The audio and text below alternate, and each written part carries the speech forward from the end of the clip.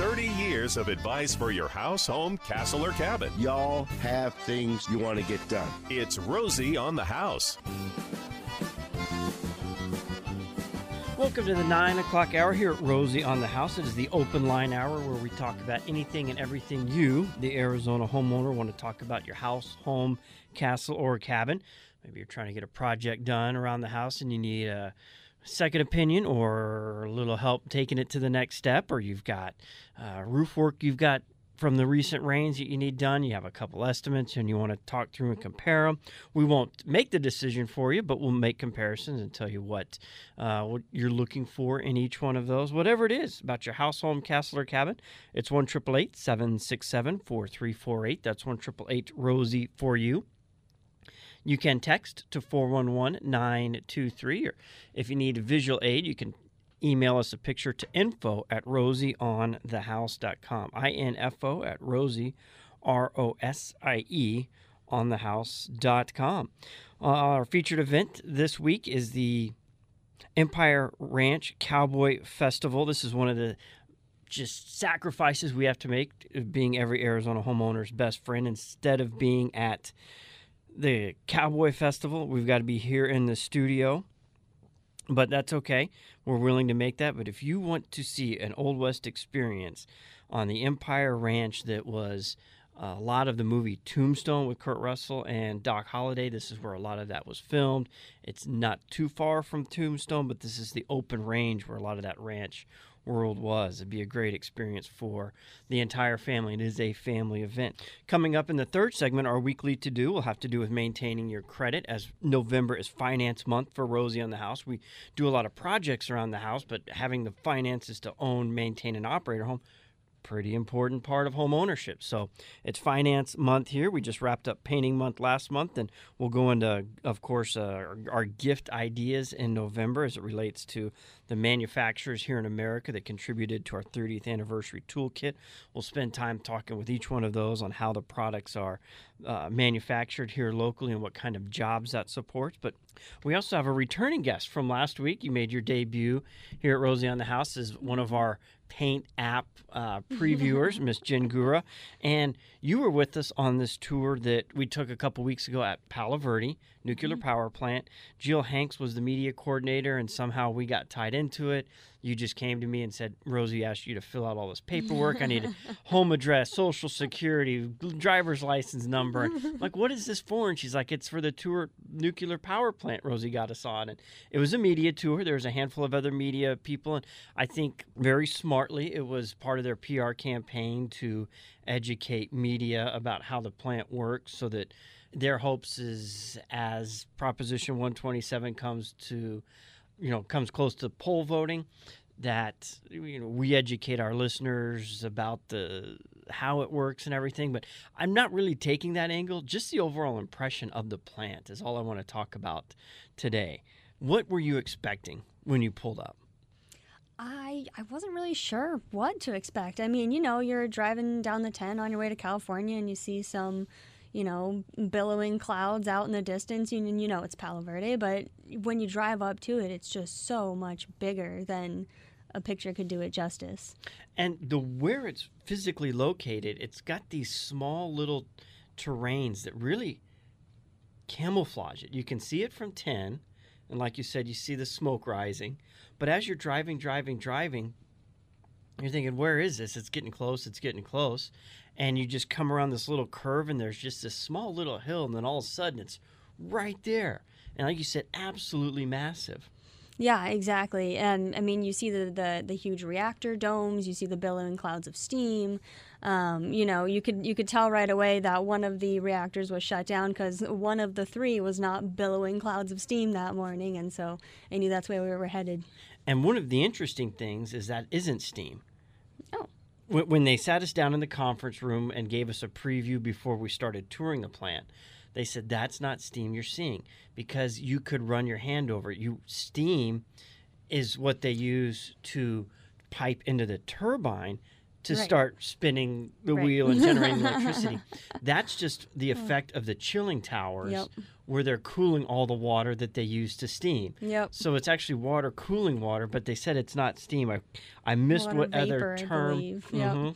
Yep, that's right. I mean, oh man, there was so much info thrown at me that day. I knew halfway through the tour, I was thinking to myself, there's no way I'm going to remember as much as I want to from this. I wish I could have recorded the whole thing. What were key takeaway points, though? And there is no way. It would take months of repeat tours to really get a complete grasp on it. What were your top takeaways, though, walking away from there? It seemed like a flawless operation. There's so much going on there. I mean, there's thousands of employees, yet there was nobody just standing around. Everybody was moving with purpose. Everything had a place. Everything was in it. It was a very thorough operation. We learned so much, just about the plant itself, like the fact that it's actually owned by 6 different companies, 6 different power companies across 4 different states. That was very interesting. I had no idea, one of which included SRP. You never hear SRP tied to the nuclear power plant, but they are. And one reason I think that it's in their interest to keep it running is nuclear power plant doesn't fuel itself. Right. It needs utilities to turn on all the machines to generate the nuclear reaction to start all of this happening.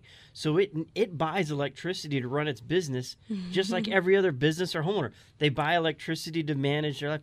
Palo Verde, it has to come back from hydro, coal, or gas. Some combustion that generates, the steam that heats the water that spins the turbine. They're just doing it with nuclear, but they have to buy that energy because they're doing it with electricity to start making this nuclear reaction happen.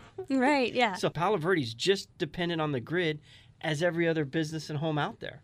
Right, they've got to flick the light switch on every day too. What % of the energy would you think is nuclear? We've got nuclear, coal, gas, the big 3. What piece of the pie does nuclear pick? When walking in there, I thought it was going to be quite a bit. I just, off the top of my head, I thought maybe 40%, but actually we learned it's really 20%.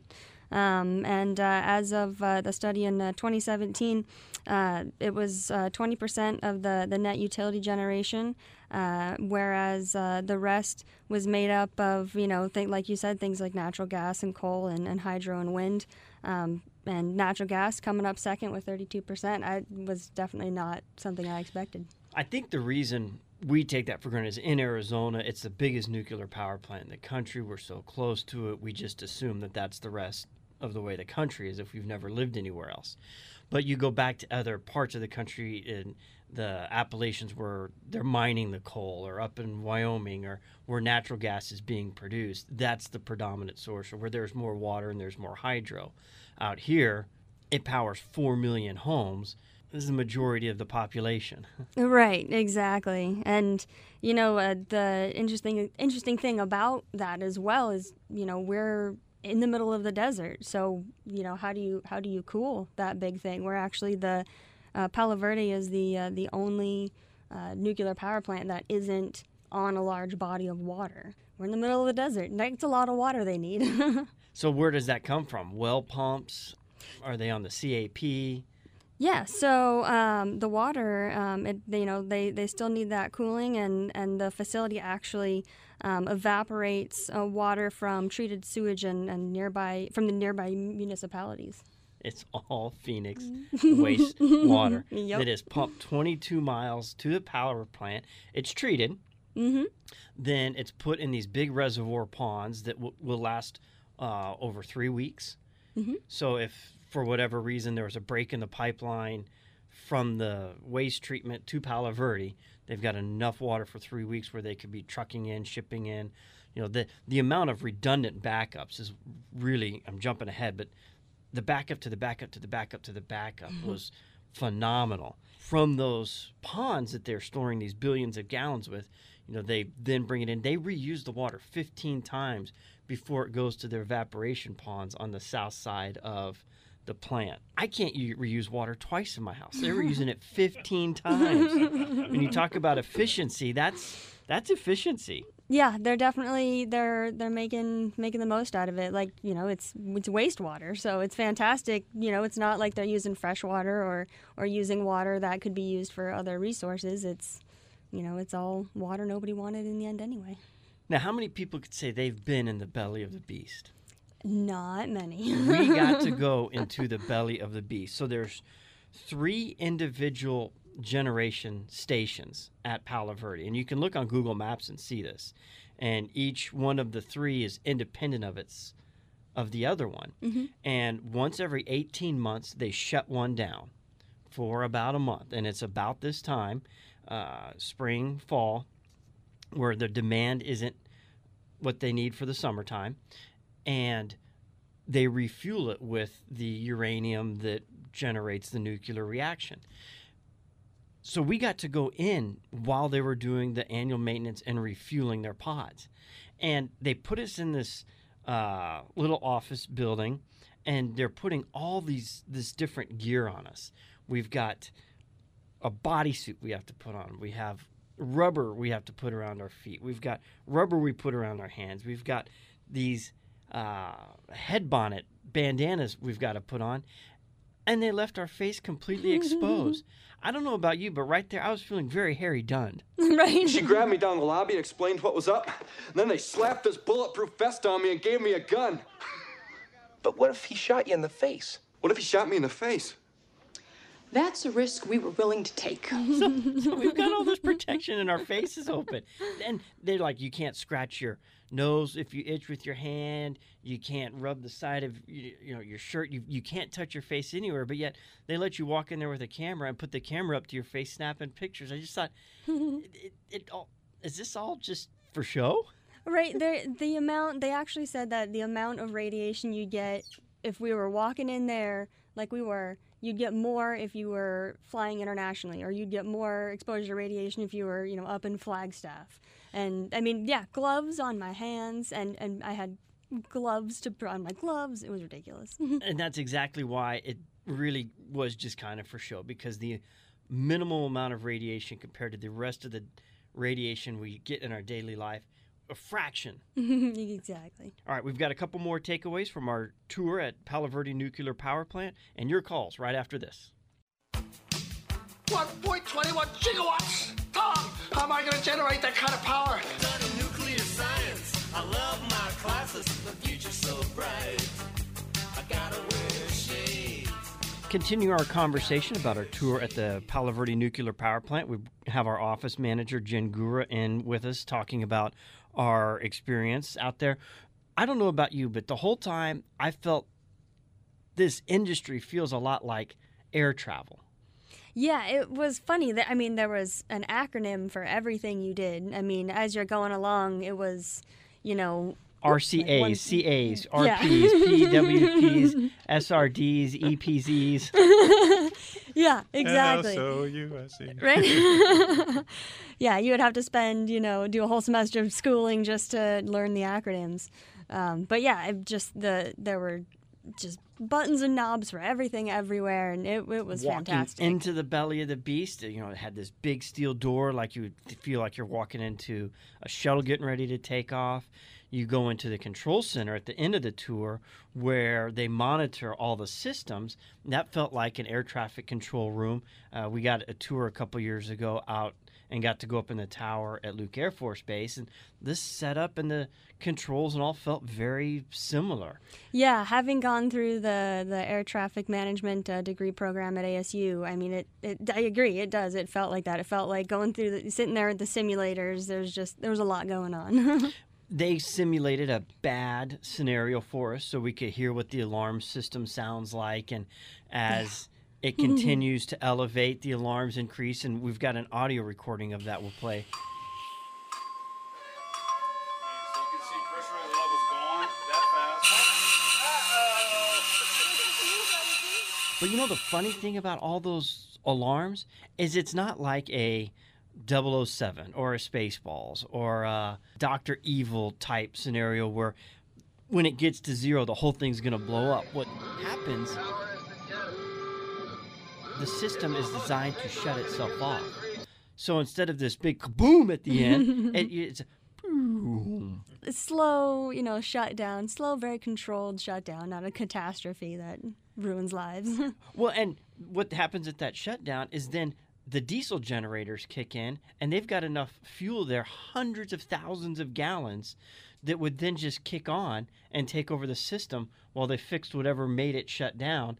And they've got enough fuel there that lasts for weeks. There's not a lot of problems with their redundancies. They couldn't name one that they couldn't resolve in a couple weeks' time where they would ever run out of diesel gas. So it, again, just the backups to the backups to the backups is phenomenal. Yeah, that's what I was just going to say. Like you said, backups to the backups. I mean, everything. They had scenarios. We even asked them, like, worst case scenarios. They said they've been through them all, and they've even started going through, hypothetical, this isn't even physically possible, but just in case aliens invaded, this is what we do. It's on 6.5 acres. It generates 32 million megawatts.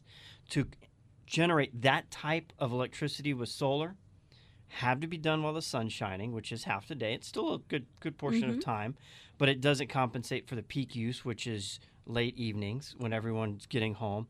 And the amount of land mass you would need to generate that with solar is about the size of Phoenix, Scottsdale combined. So you would just talk about solar fields for hundreds of square miles. And even if you did that, you put a solar rooftop on the top of every home in Phoenix and Scottsdale, you're nowhere near the amount of solar panels you would need, because look at all the space between our homes, the easements, the roadways, parks, businesses, parking lots. I mean, every square inch of that would have to be covered to compensate for it. And the amount of waste, nuclear waste, that's stored there on site in these large concrete pillars that are insulated with helium to keep it dry. One person in Arizona living a full average life of 70 years old, the amount of nuclear waste that's generated for that one person is equivalent to a soda can. I think I could live with that. Yeah, definitely. All right, Jen Gruer, thank you for joining us on tour, helping making it happen, and sharing some of your thoughts about the feedback to Palo Verde Nuclear Power Plant.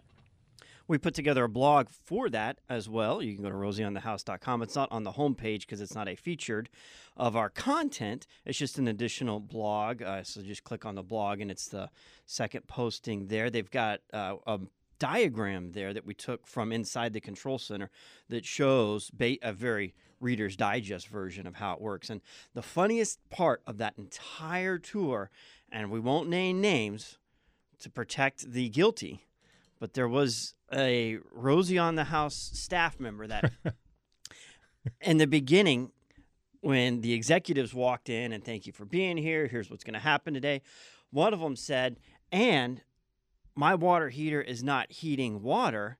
Is there anybody in this room that can help me with that? And somebody from Rosie on the House. Wasn't you, wasn't me. We won't name names. All right. Pipes in from the back and said, "You're on the wrong APS rate plan."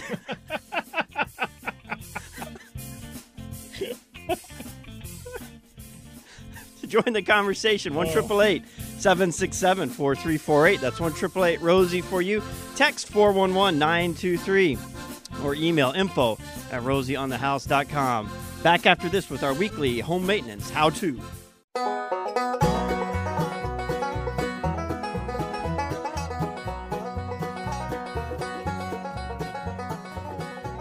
Continuing through our open line hour, it's the 9 o'clock hour here at Rosie on the House. Anything about your house, home, castle, or cabin you, the Arizona homeowner, want to talk about, you can join the conversation, 1-888-767-4348. And at 9:30, new to this year, our 30th anniversary, we're following our home maintenance calendar, and we cover our weekly to-do in this third segment to keep up with the maintenance that our homes require. And this one goes a little bit away from physical care of the home. And when we covered it yesterday and published the blog, as someone kind of teasing us like, oh, great, we're going to be getting home improvement advice from Dave Ramsey now because it's about maintaining your credit score. Well, to get in the home to begin with, you've got to have a good credit score. You've got to own the home. You've got to have that home finance. And why wouldn't we cover that from time to time? So we brought in our special guest, Galaxy Lending, Mr. Harold Perkins. Hi, Romy. So let's talk about best practices for your credit score, because I do completely agree with the debt-free living platform, but why not live debt-free and also have a great credit score? You can have both. You don't have to have one or the other. And I get that to have a great credit score, you've got to be making payments, but you can make payments without being in debt.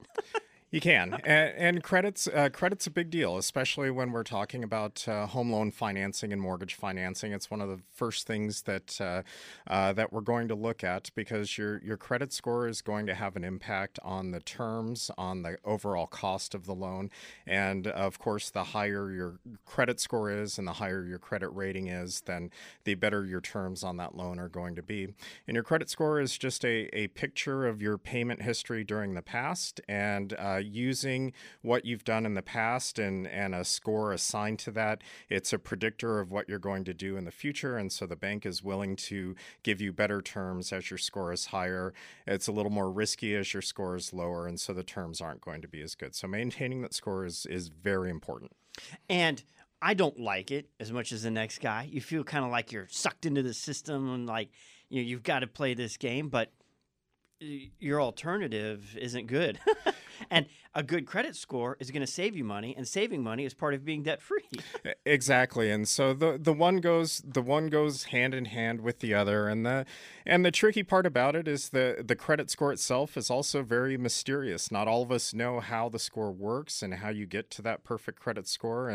And a lot of what you're looking at is counterintuitive to what you would think as far as having a better score. Just as an example, your credit cards, which generally have lower balances on it than your mortgage might, your credit cards have a higher impact on your score than your mortgage does, and so, which is very counterintuitive. You wouldn't think that that's the case, and so it is. It's important. Bottom line, the most important thing is make sure you pay everything on time. That's going to be the biggest part. And then we get into how you balance your credit, how you use your credit, and then that's going to help make the score go up. One interesting point you had made when we were working on this article was that a credit score doesn't always, 700 here doesn't mean 700 there. There are different models. There are different scoring systems. So we're all familiar with Equifax and TransUnion and Experian, but even within those credit bureaus, they have different models that come up with different scores, and they work on different scales. So, as an example, if you apply for a mortgage, the scoring model that we're looking at for Equifax is different than if you were applying for an auto loan. So, yeah, when you head down to Sanderson and apply for the financing there, they're looking at the same bureaus, but on a different model. And so you can have the same person exactly and get told that you have two different credit scores. Or when you look at Credit Karma, or you go online and look at an online credit score service, the score that they give you could be different than what you're seeing from a creditor that you go apply to. So it's important also to know what model you're looking at, and that depends on the creditor. And what do you think of Credit Karma and these online free services that manage? Are they decent? Oh yeah, valuable they're work? fine. They're perfect. Because the most important thing is to make sure that the information on your credit report is accurate. So setting aside the score, not that it's not important, but you want to make sure the information on the credit report is as accurate as it possibly can be. And pretty much everybody's credit report, everybody has something that's inaccurate on it. And so sometimes that can be a negative to your score, definitely. So use services like Credit Karma and that kind of thing just to monitor what's on your credit report. Make sure that there's not, and also for identity theft, make sure that there's not an account that you never heard of, that you never opened, that maybe somebody opened in your name. That can lead to collections, things that just don't belong to you. So the services like that are fantastic. You can look at your credit report without having the inquiry onto your credit report. It's as a consumer, you have access to that. So that's something absolutely should be done. And I'll contest to that about something inaccurate on everyone's report. when I signed up for my Credit Karma account, just out of curiosity to see how it works and what it is and everything, there was a delinquent balance from a 2006 loan on a Toyota. There isn't a Romero I know of, and there's a lot of us that owns a Toyota. Right. So, but it's not like you can say, hey, this is wrong, and it goes away. You know, it took like, I don't know, 4 or 5 weeks for all the verification to come down to the line that, no, this is not Romy's. Take this off, clear it, and move it off of the report. There is a dispute process that you'll have to go through, and sometimes it's cumbersome, but in the long run, absolutely worth it, because especially if there were delinquent payments reporting on your report, that had a negative impact on your score. And so then when you go to get financing for mortgage or auto or anything else, and that score is lower, the terms on your financing are going to be affected. So a few weeks of work and hassle to get rid of something that's inaccurate on your credit report in the long run is going to save you tons and tons of money. So it's worth it. Do it. And getting that done now while you don't need it will only help you at the time you may need to use your credit. You know, if you walked in today and I went to go buy a car and it shows this delinquent account that's not mine, well, obviously my score is going to be a lot different, so my rate's a lot different. And let's just say I needed the vehicle today because my other one was in a barbecue for whatever freak accident. You know, I'd be stuck paying that higher interest rate because of a bad credit for something that was inaccurate. So making sure it's maintained and clean, you know, it's just a best practice because you never know what life's going to bring you. Definitely. And then even in our end of things, when we talk to somebody that's getting ready to purchase a home and they think that their timeline might be a few months down the road or 6 months down the road, we'll still encourage that person. Let's take a look at your credit. Let's go through it together. Let's see what's on there, because we're expecting everything to be just fine. But what if it's not? And so now we have the time while you're preparing to purchase a home, we have the time to correct any inaccuracies that might be on the credit report. And then when you are ready, the terms of your loan could be better because of it. All right. So best practices for getting to and maintaining a high score. And what's our ultimate goal? If you're going to work in the perfect credit model, the way the scoring system has been set up, the scoring system wants to see you have at least 2 credit cards. One of them a regular Visa, MasterCard, general credit card. It also likes to have you have a store card of some kind. Why is that? It's a different mix of credit, and so that the scoring system looks at the mix of your credit and the diversity in your credit use, and it focuses a lot on credit cards. The credit card usage is about 35% of your overall credit score. So if your goal is to have the highest credit score possible, a couple of credit cards, one general, one store card, and then ideally you never carry a balance higher than 10% of the credit limit. We, of course, recommend now, on carrying that, do you have to get up to 10%? Do you have to use that? The Visa is easy because you can put your gas on there. Right. You can put your groceries on there.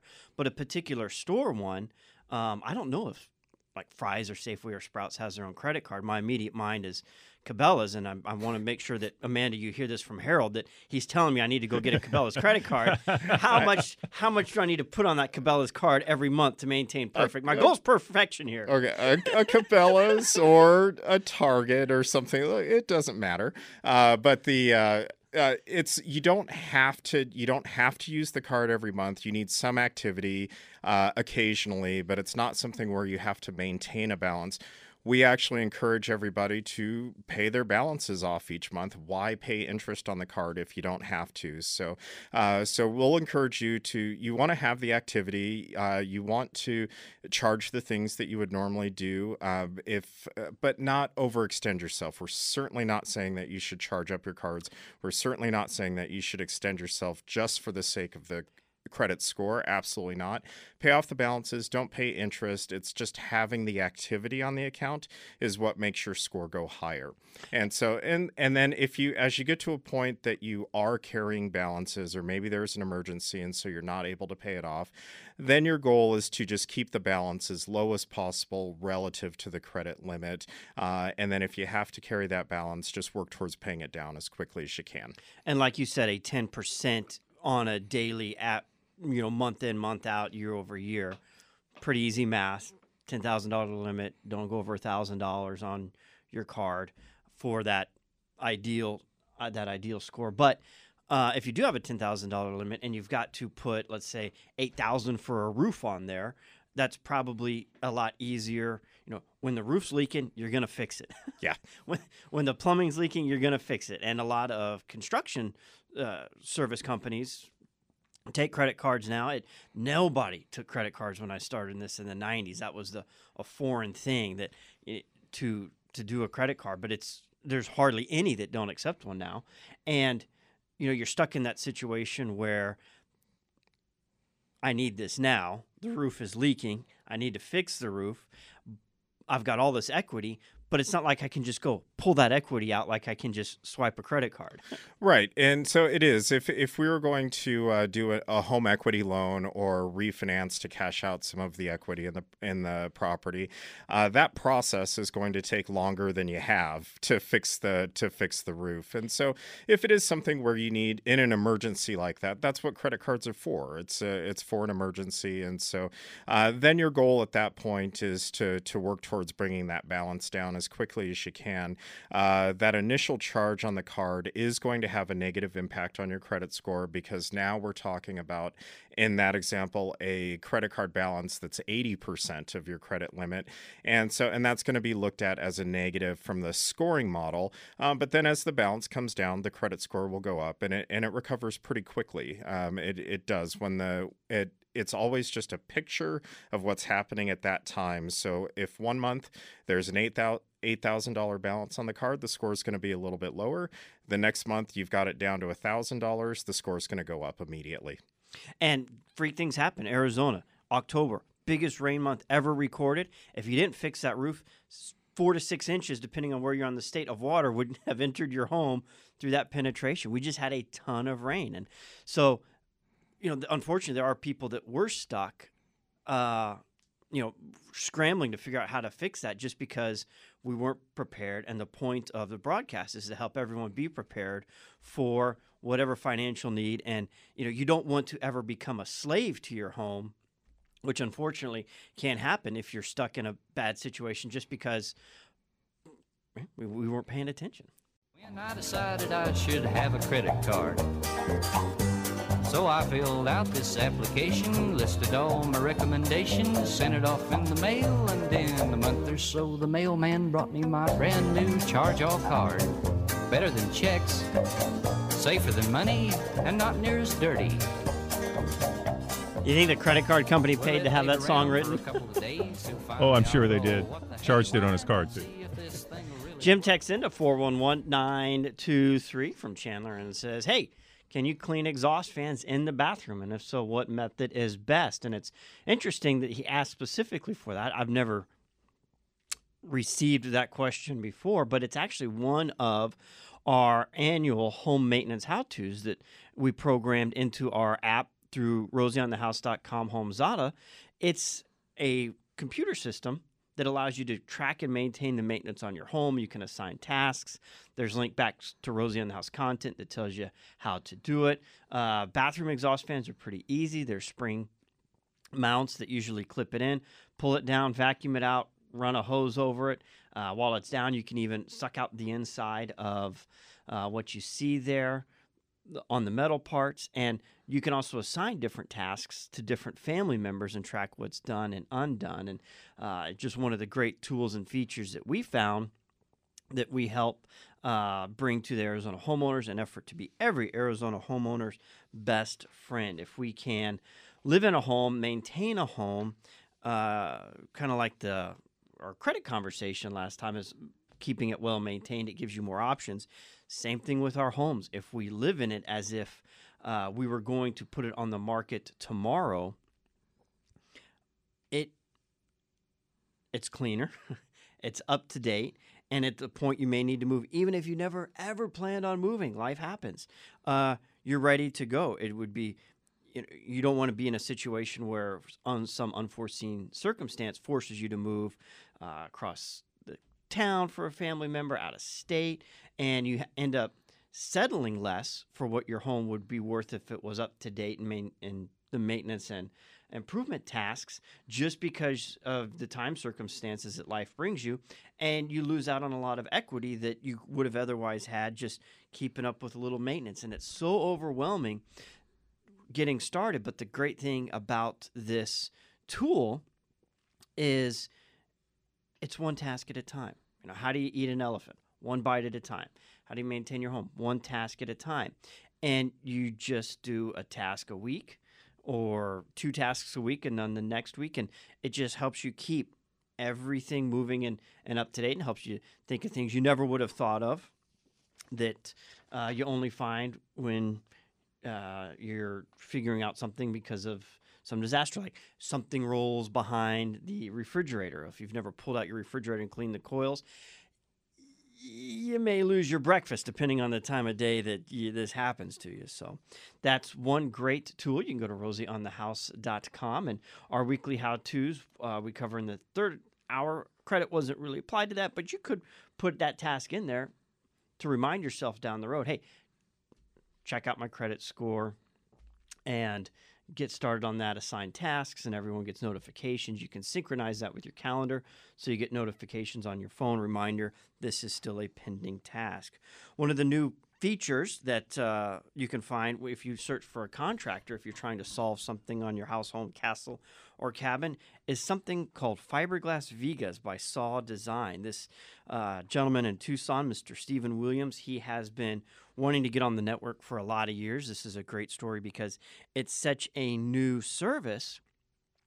It took a long time for the register to figure out how we're going to license it.